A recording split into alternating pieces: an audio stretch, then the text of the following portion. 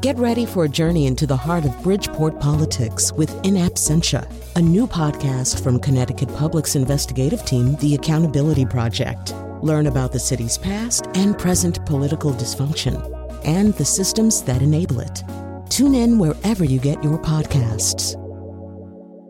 Funding provided by Joe Zimmel and Valerie Friedman.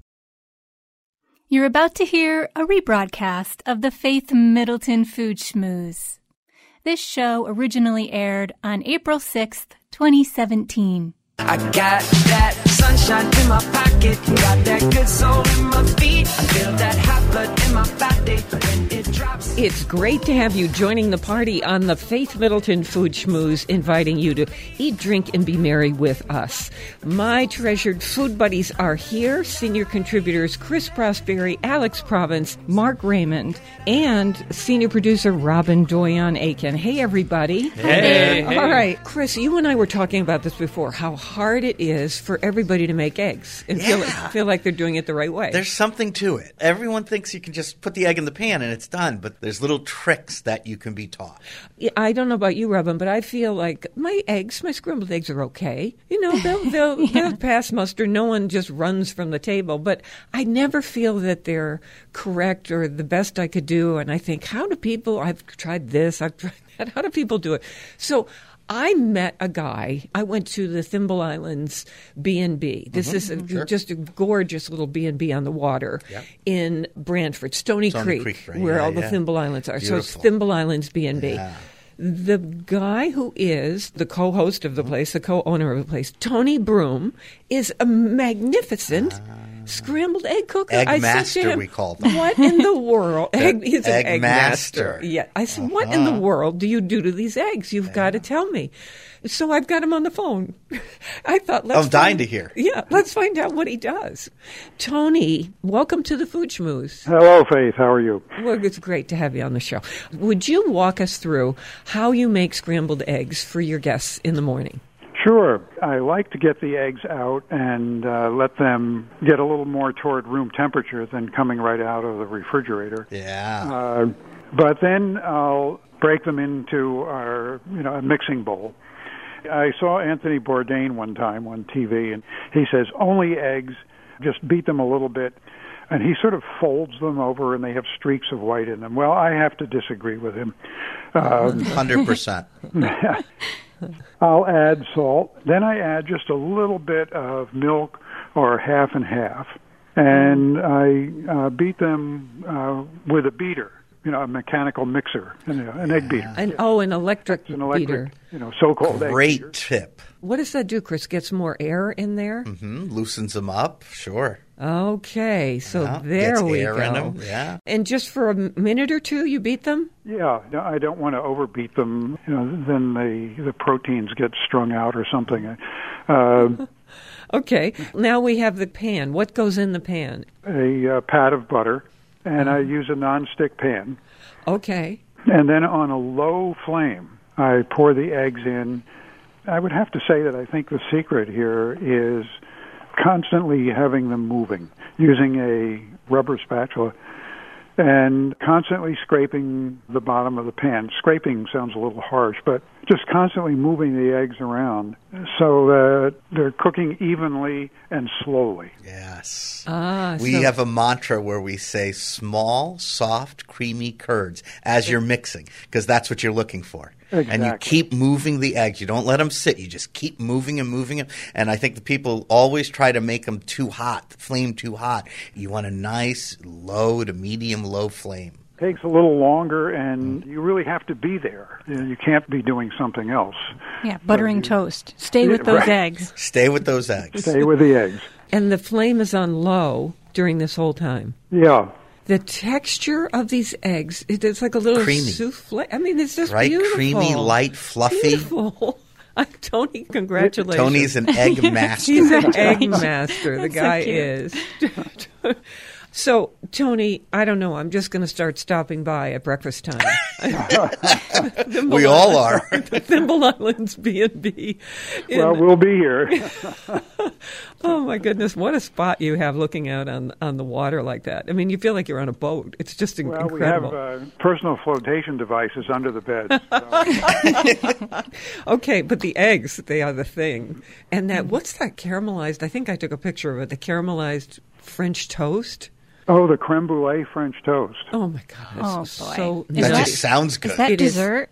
No, it is nutty delicious. Well, that's Julie's forte. Tony Broom, who is co-host and owner of the Thimble Islands B&B in Stony Creek, Connecticut, where they make, after you've stayed there, the best scrambled eggs on the planet, I think. I've never tasted anything like them. They're just magnificent. Thank you, Eggmaster. Well, thank you, Faith. You're welcome. We'll put some egg stuff up on the site. So that's at foodschmooze.org, and we'll link to the B&B. So I don't know if you can call them and say we want to come for breakfast.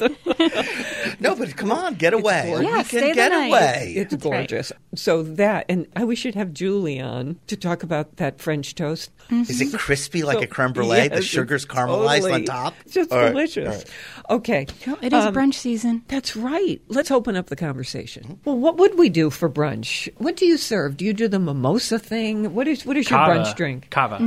So Cava. for Good people who cava. don't know what that is, Yeah. Spanish. It's Spanish sparkling wine from Barcelona. And it's very dry. Very dry, brute, And bone dry. so affordable. And so delicious. But Yeah, you- but the quality is very high. It's Always. great quality. Yeah. I love I cava love too. cava Yeah. myself, yeah. That would be my favorite. And Absolutely. I actually prefer it without stuff in it. You know, the Yeah. orange juice or Agreed. the peach So juice mimosa or without the- orange juice. I That's how I like just it. like That's it. You I just think like the sparkling. Sans the orange sparkling juice. wine with eggs, I think, is just fantastic combination. Oh, yeah. You know, I don't know, but what do you do, Sparkling wines Robin? with What do anything. you do? What's your go-to drink? Well, right along the lines of cava, I have made mimosas with Prosecco. That I'm works. kind of a classic. Yeah, Even if absolutely. you have other drinks there, other brunch drinks, you still have to have a mimosa. Yeah, and do you do freshly squeezed Oh, orange sure. juice? Of course, of course. Okay, Chris. I do two things at once. I do a shrimp or crab cocktail.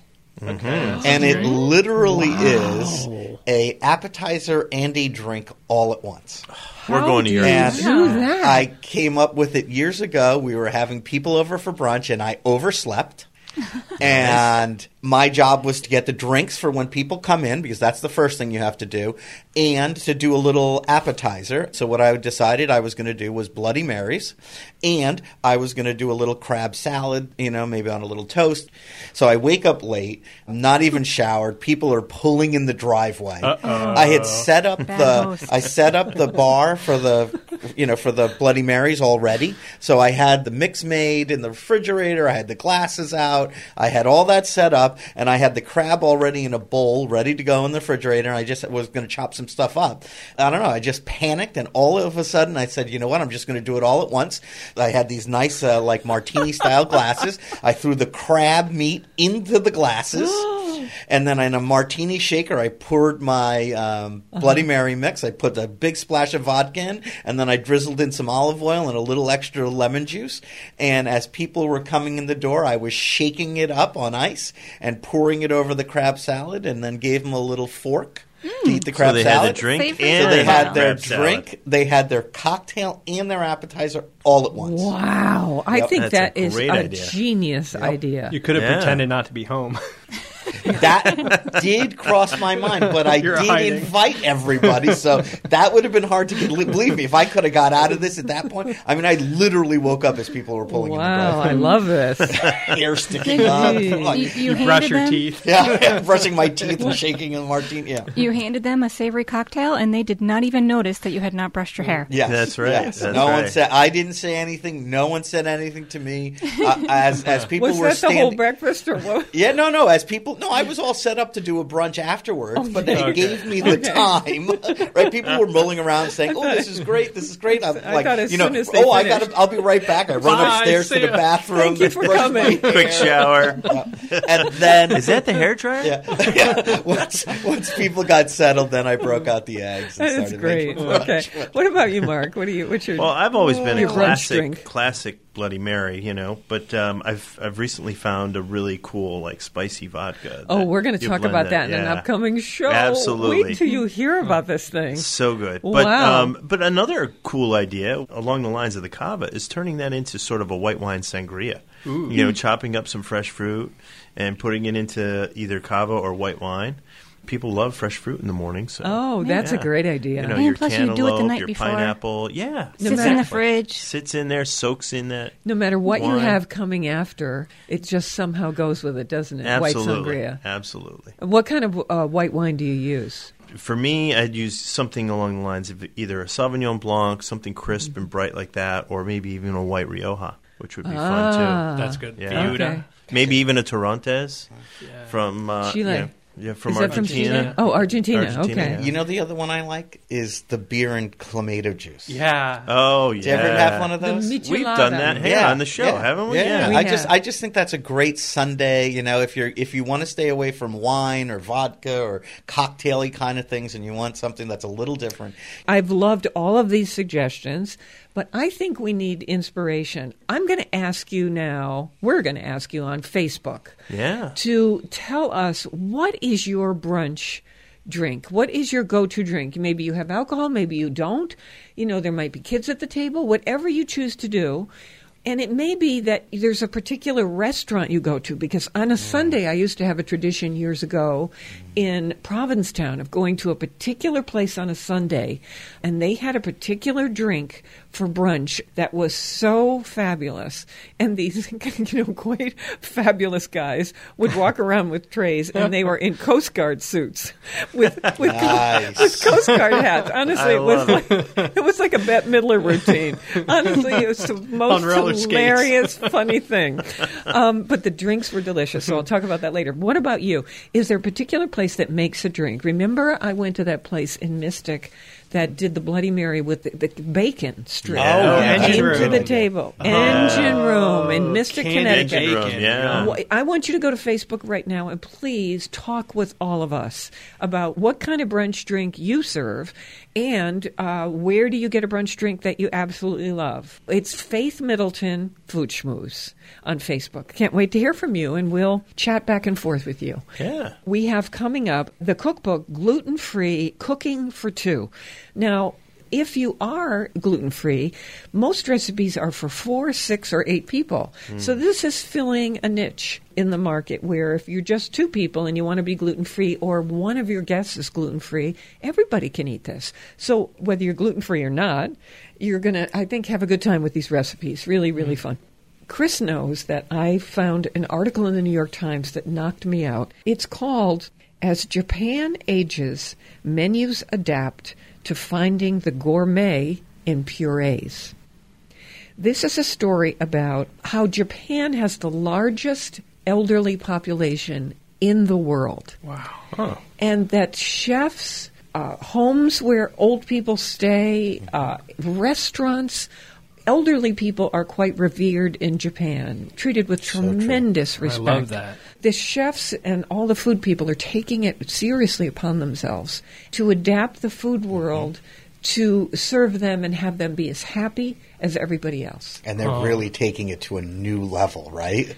Not just pureed peas. Yeah, and again, not just taking food and putting it in a blender, right, Faith? They were really making things look like they really are or were. So in other words, they're molding it, and yes, it was pretty amazing. Like using thickeners? Yeah, go ahead, well, Faith. So companies in Japan are developing these special thickening products that aren't junky or chemical-based, ones. weird.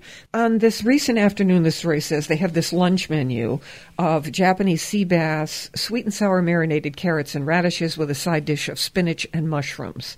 So because when people are quite old, they have a little more difficulty swallowing, and there's a small portion of the elderly who have a tremendous amount of difficulty swallowing. So they said, what can we do about this? They revere old people. Let's fix this for them. So what they did at this restaurant was they swapped out the sea bass for a softer fish, flounder. They took the mushrooms out. That's for the soft swallowers. Then for the serious problem swallowers, they put the entire meal the protein into a food processor, became a puree. They added the thickening agent. Now it's a soft block, and then they put the soft block in a fish mold. Took it out of the fish mold, put seasonings on it, and did, like fins with the carrots and the... So it doesn't look different than other food. It tastes like fish. It's gorgeous, and they can swallow it. And it's actually fish. It's just beautiful. We should treat older people like that here. Yeah. Why should you get... As all of us sitting here are heading in that direction quite quickly. Here, take out your teeth, Chris. I would like to enjoy food when I am 100 years old. Why should I not have the whole experience of that pleasure of the food just because I'm 100? Exactly. So chefs... And fragile, Chefs said that they were so upset. Like one chef talks about watching this man who is 80. The second that leeks came onto his plate, fork came out, pushed him aside, and the chef thought, I am not going to be a restaurant that doesn't take care of our elderly. I'm doing it. And so he did this whole kind of thing, and these nursing homes in Japan are now adapting this. And I thought this was so incredible. We could follow that lead, right? I know a man who was in a nursing home because he is quite debilitated from a stroke. And they don't want him to have alcohol in the nurse, not because his condition says he should have no alcohol, but because they think it's kind of, quote unquote, bad for the nursing home. And I think, what in the world would you do that Let for? Let him live. Yeah. I suspect he has it anyway, somehow. friendly visitors. Bottles under the bed.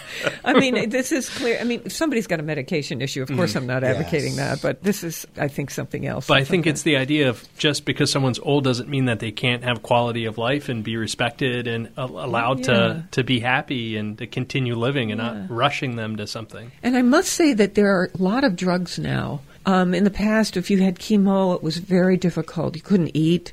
It felt awful. Nothing appealed to you. But there are some drugs now that help preserve the appetite of people, even with serious chemo and radiation treatments. Right. My good friend Joy Wilkie, we had pizzas and her favorite sparkling wine, champagne, right up into the end. And she could taste it all. She loved it. That's awesome. It was so wonderful. Yeah. I hope that happens for all of us. Listen, on the other side of this break, we have a great red wine, a discovery for you. One of the most delicious, and $20 a bottle, so I think quite affordable in terms of what the flavor of this wine is.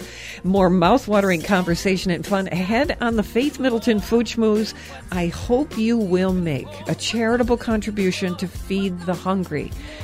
Their numbers are growing, folks. We're online now at foodschmooze.org, and we'll be right back.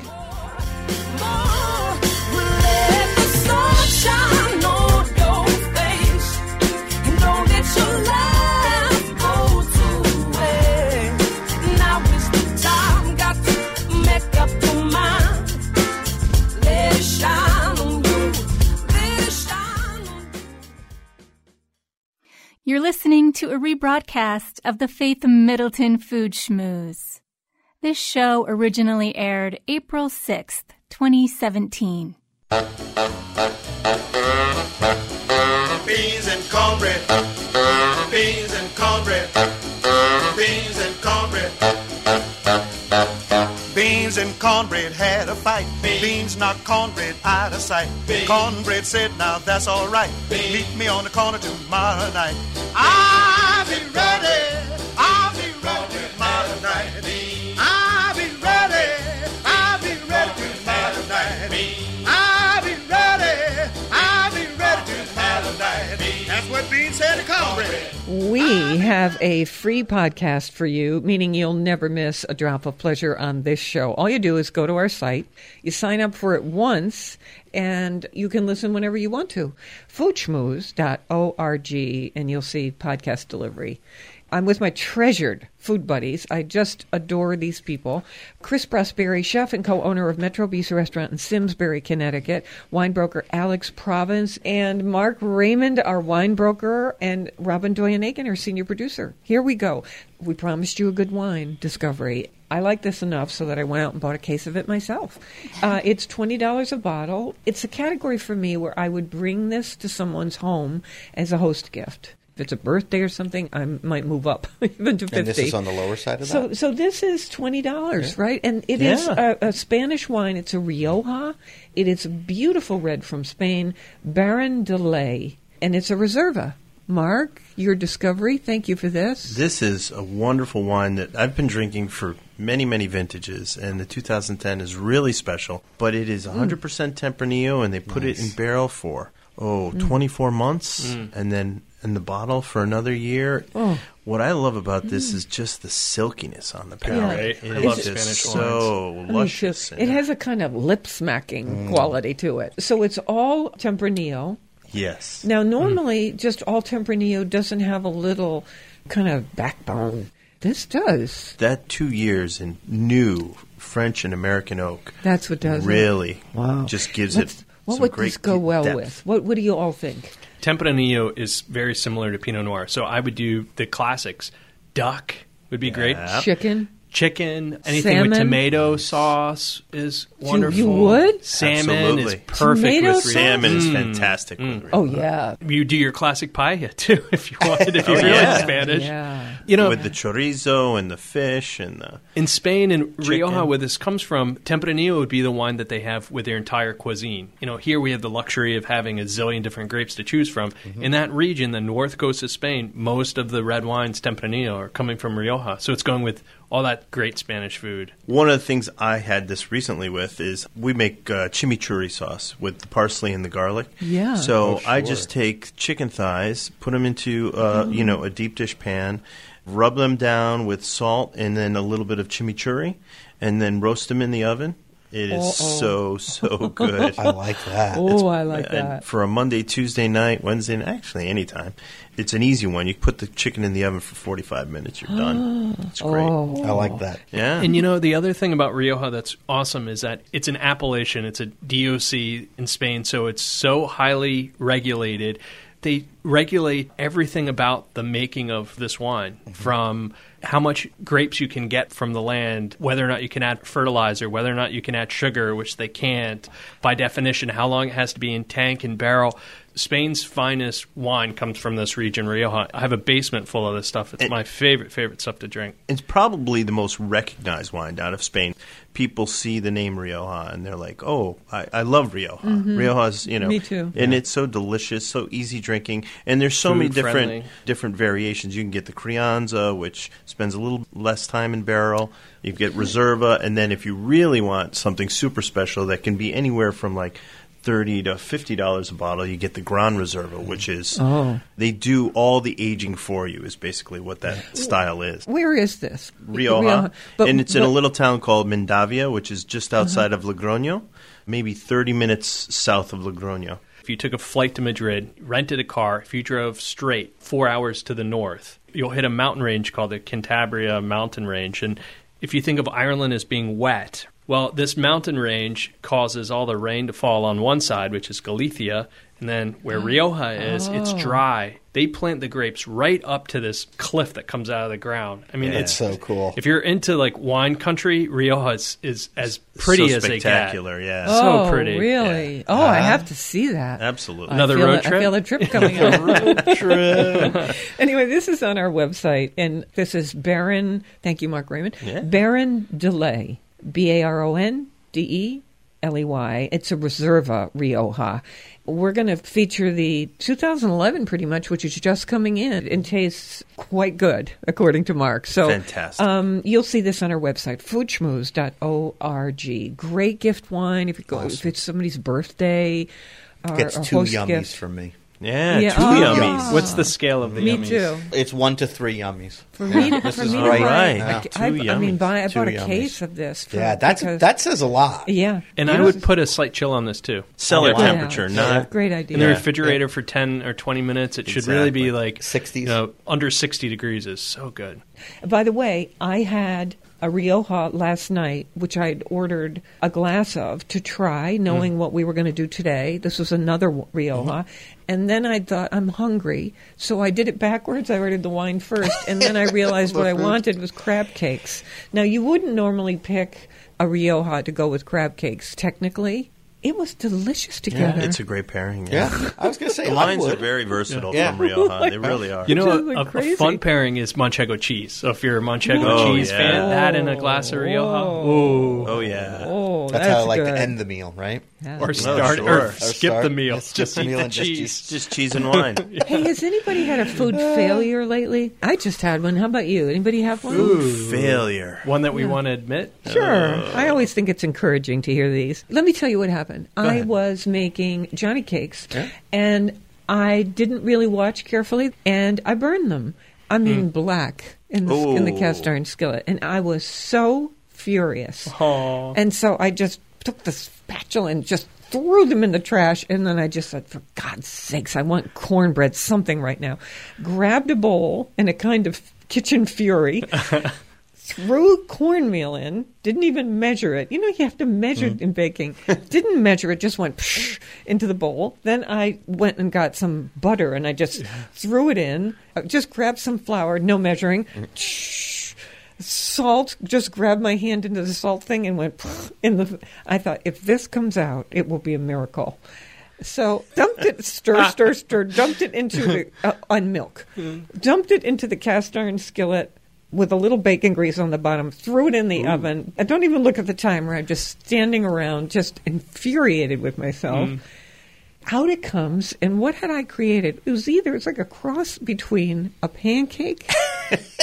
a corn pancake. And a cookie. All right. Sure. It was fantastic. Corn cookies. I like it. It was really, and then should have wrote all those ingredients, measurements down. Crunchy, crispy. Sounds so colonial. Thin. Yeah. And I thought, wow, this is like, I had a bonnet on. People in period clothing serving it, right? So and then I thought, okay, what can I do now? So I put butter on the top of each, cut it in wedges. Nice. Butter on the top, put it in the toaster oven, and crisped up so that the tops had this buttery thing, and it was like eating. I don't know. It was a crunchy. It doesn't have to be right. Doesn't have to be difficult or measured. I think I should do a cookbook, Cooking While Furious. Yeah. Nice. My mom always says to never cry while you're cooking because you'll put your sadness into the food. So that is true. Yeah, in this case, Faith made this pancake fear for its life. It had to be good. I like that. Yeah. That's a good way to put it. So I've got one that's not mine. So I got a text the other day from my friend Bob saying his crab cakes were falling apart. And so Matt's trying to Google and thinking, all right, put the batter in the refrigerator for an hour and it helps it. Is that right, Chris? Mm-hmm. Yeah. But that didn't work for him. Yeah. And then Matt said, oh, you should propose like an egg as a binder. And then he called to say, no, it still fell apart. So what did he do wrong, you think? What would you do, Chris, if you had So that happen? he made a crab cake batter, and it fell apart. Then it's too wet. So more breadcrumbs? Yeah. Or? And that's the thing. With breadcrumbs, more breadcrumbs or more crab?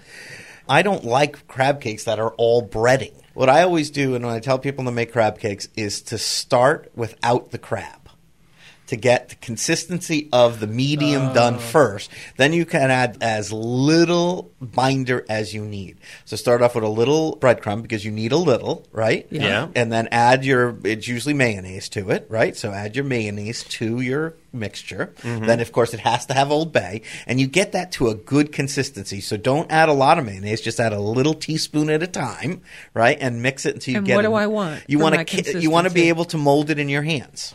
And when does the crab go in? The crab goes in after you get that consistency because then you can load it with crab and you have the binder already set. Yeah, okay. Does that make sense? Good. Right? Yes. Because once you get to where your friend was, then the only way to fix it really is to keep adding stuff till you get it to that consistency. And now you're going to have a lot more breading probably. And you wasted all your crab too. Yeah, and your crab's already in there. And the only way to get it back to make it formable crab cakes is actually to have more stuff in it. I have a greedy question for you.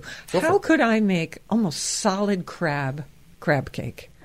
Well, I'm going to have a little crunch on the outside, And so that my crab meat is bound with something, and then I'm going to put it in crunchy we make outside. that as an appetizer sometimes.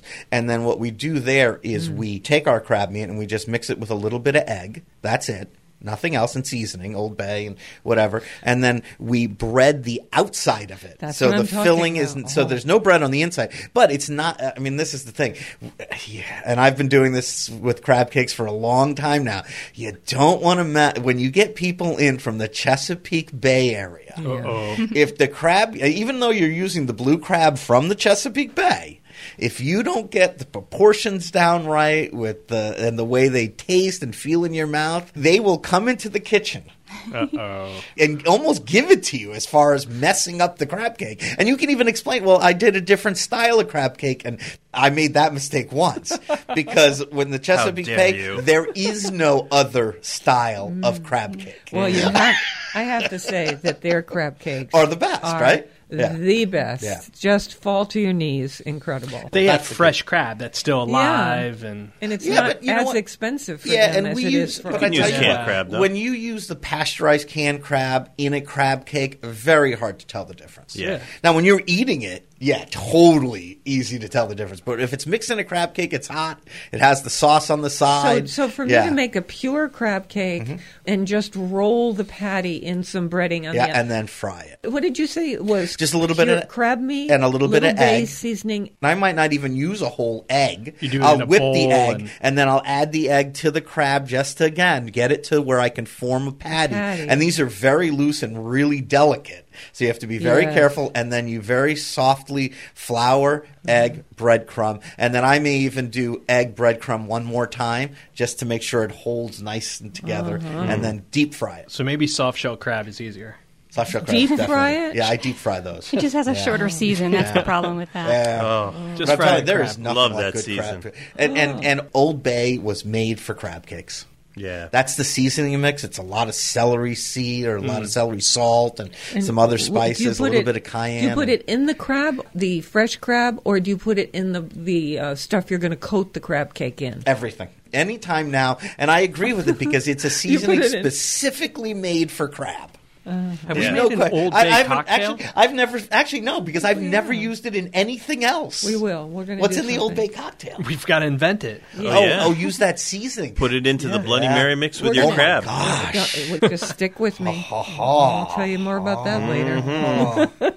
You can make, and I have made gluten-free crab cakes using gluten-free panko. And that stuff really does work well. Because, again, when you make crab cakes, you want as little as this stuff as possible in your mix. I bet we can make a seafood paella using Old Bay. Absolutely. Oh, it would taste like the Chesapeake Bay. Right? Yeah. Oh, yeah. Let's do what that. a good idea. Mm-hmm. With a lot of crab in it. Oh, yeah. The other thing I use it for is when I do crab bowls. What Right? a you great season idea, your water or your Alan. beer Right. with the Old Bay. Yeah. And then you boil your crabs in them.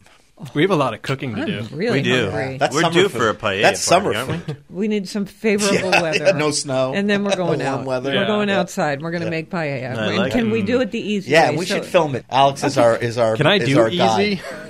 No. Yes, you can. Yes, you Yes, can. you Yes, you can. All right, my friends. The Gluten-Free Cookbook for Two. These are great recipes. Anybody, no matter if you're gluten-free or not, you're going to want to make these. We love the local. Please support your local food growers and food makers. And for on-demand podcast delivery of this Food Schmooze Party every week and all of our curated recommendations for food, wine, cocktails, restaurants, all kinds of stuff. Go to foodschmooze.org and we'll be right back.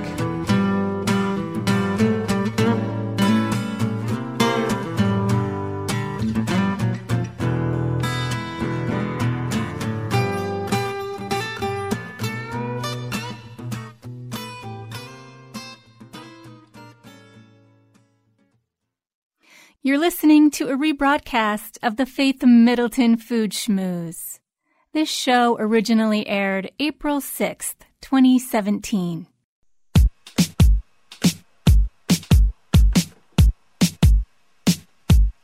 I feel good. I knew that I would now. I feel good. I knew that I would now. So good. This is the Food Schmooze Party, offering the richness of life and coming to you in Connecticut, Rhode Island, Massachusetts, and New York, including Westchester County, the east end of Long Island. Of course, that includes the Hamptons. The senior producer is Robin Doyon-Aiken, and to hear this show on WNPR, it airs Thursdays at 3. Podcasts and our curated recommendations are always online at foodschmooze.org.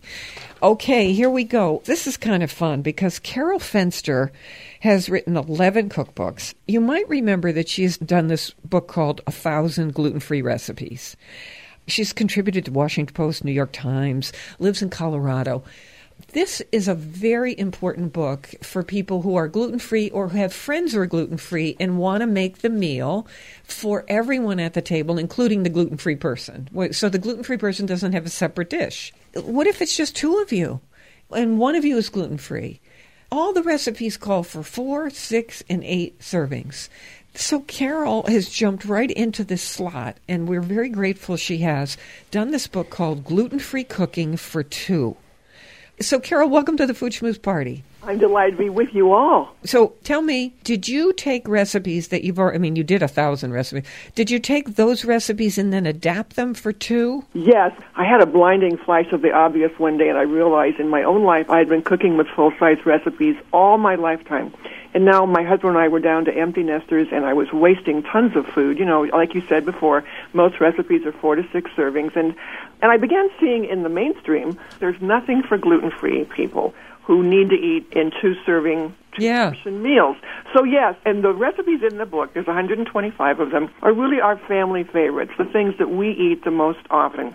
Are you and your mate both gluten-free, or is just one of you gluten-free? Just me. But he has been having to eat gluten-free with me for about the last 30 years. Here's my question on that I think is the key to all this as we get to your layered bean tortilla casserole in a cast iron skillet, which we just had here. It was so good. But how do you make dishes gluten-free where they're so good that you don't even have to tell the people at the table that they're gluten-free? How do you make it appealing for your mate as well as yourself?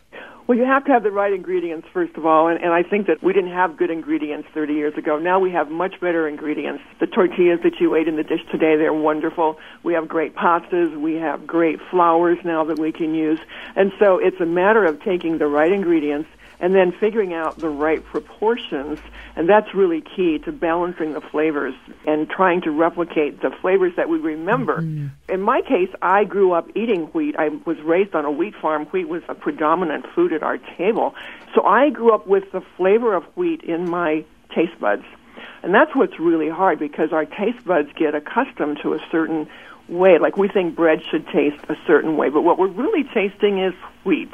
And so what we gluten-free cooks have to do is rewrite the recipe to use the right blend of flours in this case, the right seasonings. Sometimes we use more seasonings to kind of balance the flavors. Okay. It's very interesting, and it's a chemistry project. Each recipe is like a big chemistry project. Yeah, I like this. I like the architecture of what you're describing. I want to talk with Chris about this layered bean, and all of you here, because we just all ate this together. Oh, yeah. Your layered bean tortilla casserole. Think cast iron skillet. It makes 2 servings. This has corn tortillas, a can of black beans, or you could use pinto beans, salsa, fresh or frozen corn, some shredded Monterey Jack cheese, chopped cilantro if you have it, if you like it rather, and then you can use garnishes like sour cream or onion or avocado. So, Chris, tell how easy it was. First, Carol, I love this recipe. I loved it even more last night when I was putting it together. It's A, so simple to make, and B, uses basically everything I already had. And my pantry is loaded with this kind of stuff. And this is on our website right now. Yeah. foodschmooze.org. Okay, so tell us how this came together. It's so easy. It's like mind-blowing. So corn tortillas, you spray or oil the bottom of a cast iron pan, or if you don't have that, you can use a little cake pan. That's what I used. Then you top it with drained and rinsed black beans, a little scoop of salsa. I used the salsa I had in my pantry, grabbed some frozen corn, put a little bit of that on there, and then topped it with cheese. Then another layer goes on, right? Another tortilla, and you do that like again. A lasagna. Yeah, then you do that again, and then you put another tortilla, and you do it one more time, leaving that open. Then it gets a little cilantro, and you toss it in the oven, covered first to get it nice and toasty, and then you uncover it. It gets nice and crispy on the outside. Oh, yeah. Took it out of the oven, let it sit for a couple of minutes, and then cut it into quarters. And, oh, my God. It was so delicious. It is delicious. Avocado on top with sour cream. And, I mean, it's funny because I didn't have to buy anything to make this. Yeah, with a little cava with this. Fabulous. Oh, that sounds so good. Something else that's great about that recipe is at 4 p.m. on any given day, about 3/4 of us don't even know what we're going to have for dinner that night. And you walk in the kitchen coming home from work like, well, what am I going to do that's quick? This thing can go together so quickly, and you'll have dinner on the table before you know it. And while it's baking, you can make a salad or set the table and all those things you have to do. But that's what I like about it. It's sort of an impromptu dish if you want to use it as one of your backups when you come home and you have nothing planned. And I like what you say. You could use anything. Right? Yeah. Just use this as a template, but if you don't have beans in your pantry, oh well, and use something else. Oh, sure. Right? Chicken, shredded chicken, if you had it from the night before. Chickpeas. Whatever. Chickpeas. Whatever you want. Whatever you want. You have the tortillas and some cheese. You really can put whatever you want on this. I mean, if you had frozen spinach, if you had frozen peas, really, think of what can go in. So, Carol, I want to do something. This is Carol Fenster. Her book is called Gluten-Free Cooking for Two.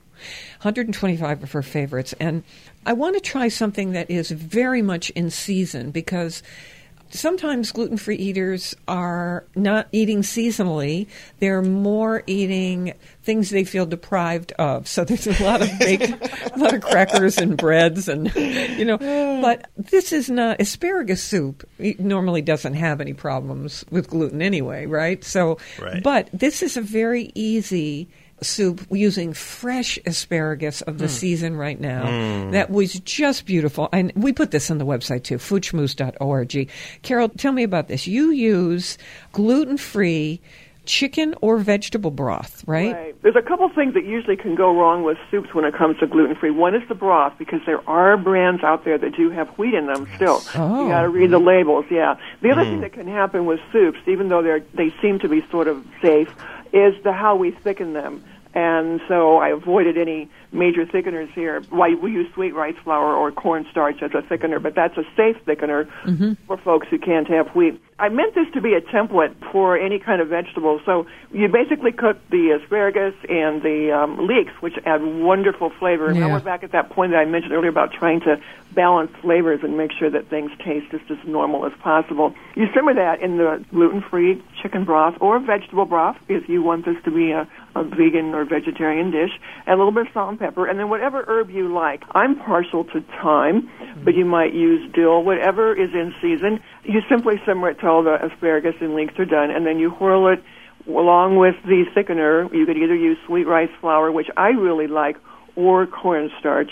And by the way, the sweet rice flour is not the same rice flour that you think of when you see a recipe that says brown rice flour or white rice flour. This is actually sweet rice flour, and it's made from the same sweet rice that you get in Chinese or Asian restaurants, like the stuff that clumps together. It's also called sticky rice, or sometimes, unfortunately, it's called glutinous rice. It doesn't have gluten, but it's called that, you know. That's what we're talking about, and it's easily available through grocery stores. And why do you like that?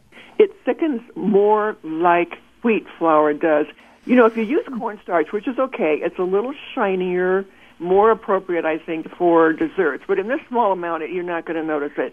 If you hold up a dish thickened with wheat flour and then hold it up against one thickened with sweet rice flour, they will look far more alike than the one with cornstarch. Cornstarch lends that kind of glossy, translucent look that you might not want in a savory dish. Okay, think about this. Think about how easy it is to make your own asparagus soup, where you've chopped up a leek and just the white parts. Then you've got the chicken broth or vegetable broth, a little tiny bit of butter, salt and pepper, and then the herb thing that Carol's talking about, and that rice flour, sweet rice flour, or if you can't get it, cornstarch.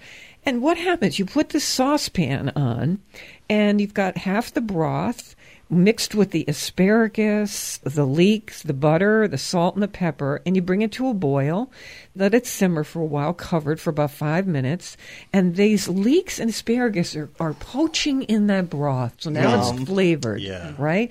And then with a slotted spoon, you take the asparagus and leek out, and you put it in a blender. And you put the rest of the broth in there with the herbs and the rice flour, and you just puree it for about a minute, and it's incredibly smooth. And now it goes back into the pan, and you cook the soup. You can garnish with a few more leeks if you want, or whatever you want to do. Talk about fresh, seasonal, delicious. I would put some snipped garlic chives on top of that. Oh, yeah. Oh. Yes. Yeah. Oh, that's on our website, foodschmooze.org, including information about Carol Fenster's book. Carol, it's so hard to know what to talk with you about. There's so many things in here. How about if I don't let you get away, Carol, without talking about... No problem. I want you to talk about a dessert. I am a fan of carrot cake. Carrot cupcakes are just the best. Oh, yeah. And you have a recipe in here for these. This is, you've got a batter with Carol's gluten-free flour blend of your own design. Yes. Granulated sugar, brown sugar, so white and brown, cinnamon, xanthan gum, baking soda, salt, an egg, a little canola oil, crushed pineapple, shredded carrots, sweetened shredded coconut, and some chopped walnuts. Oh, you can see. How can this go wrong? Yeah. These should be on Easter brunch table. Yeah. Now, I'm not someone who puts cream cheese frosting on my carrot cake or my carrot cupcakes. I know. I'm the only one on earth. I like a different frosting, but that's okay. Carol's got a beautiful cream cheese frosting in here for the majority of the people in America. Easy to do, right? Very easy. I think the reason I put that in the book is, like you, I am a huge carrot cake fan. It's one of those recipes that has a lot of ingredients in it. And the problem with someone who's trying to wing it and convert a large, most carrot cakes are like bundt cake size, huge. Trying to convert your own recipe down to be 2 servings is really, takes a lot of kitchen math. And so I thought this is definitely a recipe that's got to go in the book, because I had to figure out just how much do you use of each ingredient to make all the flavors balance out and the texture be right and, have it look and taste just like the real thing. And then I decided to bake them in cupcakes, because I think cupcakes are the perfect solution when you're cooking for just 2 people. They're automatically proportioned for you. You don't have to cut into a cake and then worry about how do I keep that cake from going stale or drying out. But you make cupcakes, and then you have enough for your one meal, and then maybe a couple left. It makes 6. You would actually have 4 left. But at least you can wrap them and store them. Can you freeze them without the frosting? Yeah, definitely. I freeze them all the time. You could always eat 2 that day. Well, Why do you have to have 1? 3, 1 for breakfast. And don't forget your neighbors. One at each meal. So one thing I learned is that measuring carefully is really critical in small-scale baking, because the volume is so much smaller. And so whereas in a large full-scale recipe, maybe 1 tablespoon one way or the other isn't going to make that much difference, in a small recipe like this, it can make a huge difference. So I had to get it right. Yeah. The end result is carrot cake. What could be better? Oh, and when you bite into and you get a little nut in there, it's so delicious. Walnuts. Carrot cake. I would never advocate the idea of making 2 separate things. One dessert for your gluten-free friends and one dessert for yourself. But maybe you're having a party and you really have your heart set on a dessert that is not gluten-free. Go ahead and make that. These cupcakes are easy enough, and I would not mind, in this case, because they are so good, making a separate dessert for my gluten-free friends. Yeah, but if I'm not gluten-free, I have no problem eating these. Absolutely. Right. Yep. So this is on our website, too, carrot cake cupcakes at foodschmooze.org, including information about your book. Very quickly in this last minute, this is kind of a dirty trick, but you grew up on a wheat farm. Yeah. What do you think accounts for the rising numbers of people who have become gluten sensitive or discovered they have celiac, but mostly it's a high level of gluten sensitive people? What do you think is happening? There's several theories that are posed. One is that we were always there. We just were diagnosed with something else. That's one possible theory. There's been research that's shown, though, out of the Mayo Clinic, that the percentage of people that have celiac disease has actually grown at a very high rate since they were taking data back right after World War II. One of the theories that's advanced by one of our leading doctors, Dr. Fasano, is that there might be something going on with our gut structure. I don't know that anyone knows for sure, and I'm certainly not an expert in the why. It's just that we need gluten-free food, just like a diabetic needs insulin.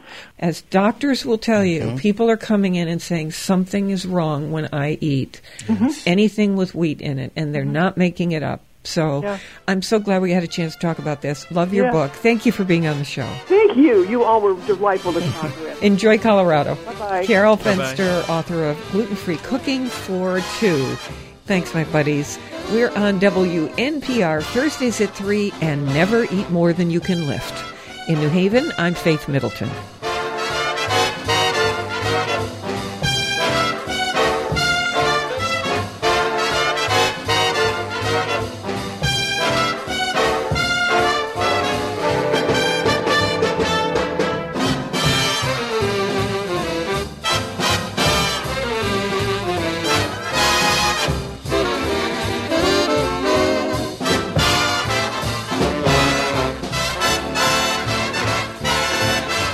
Everybody eats when they come to my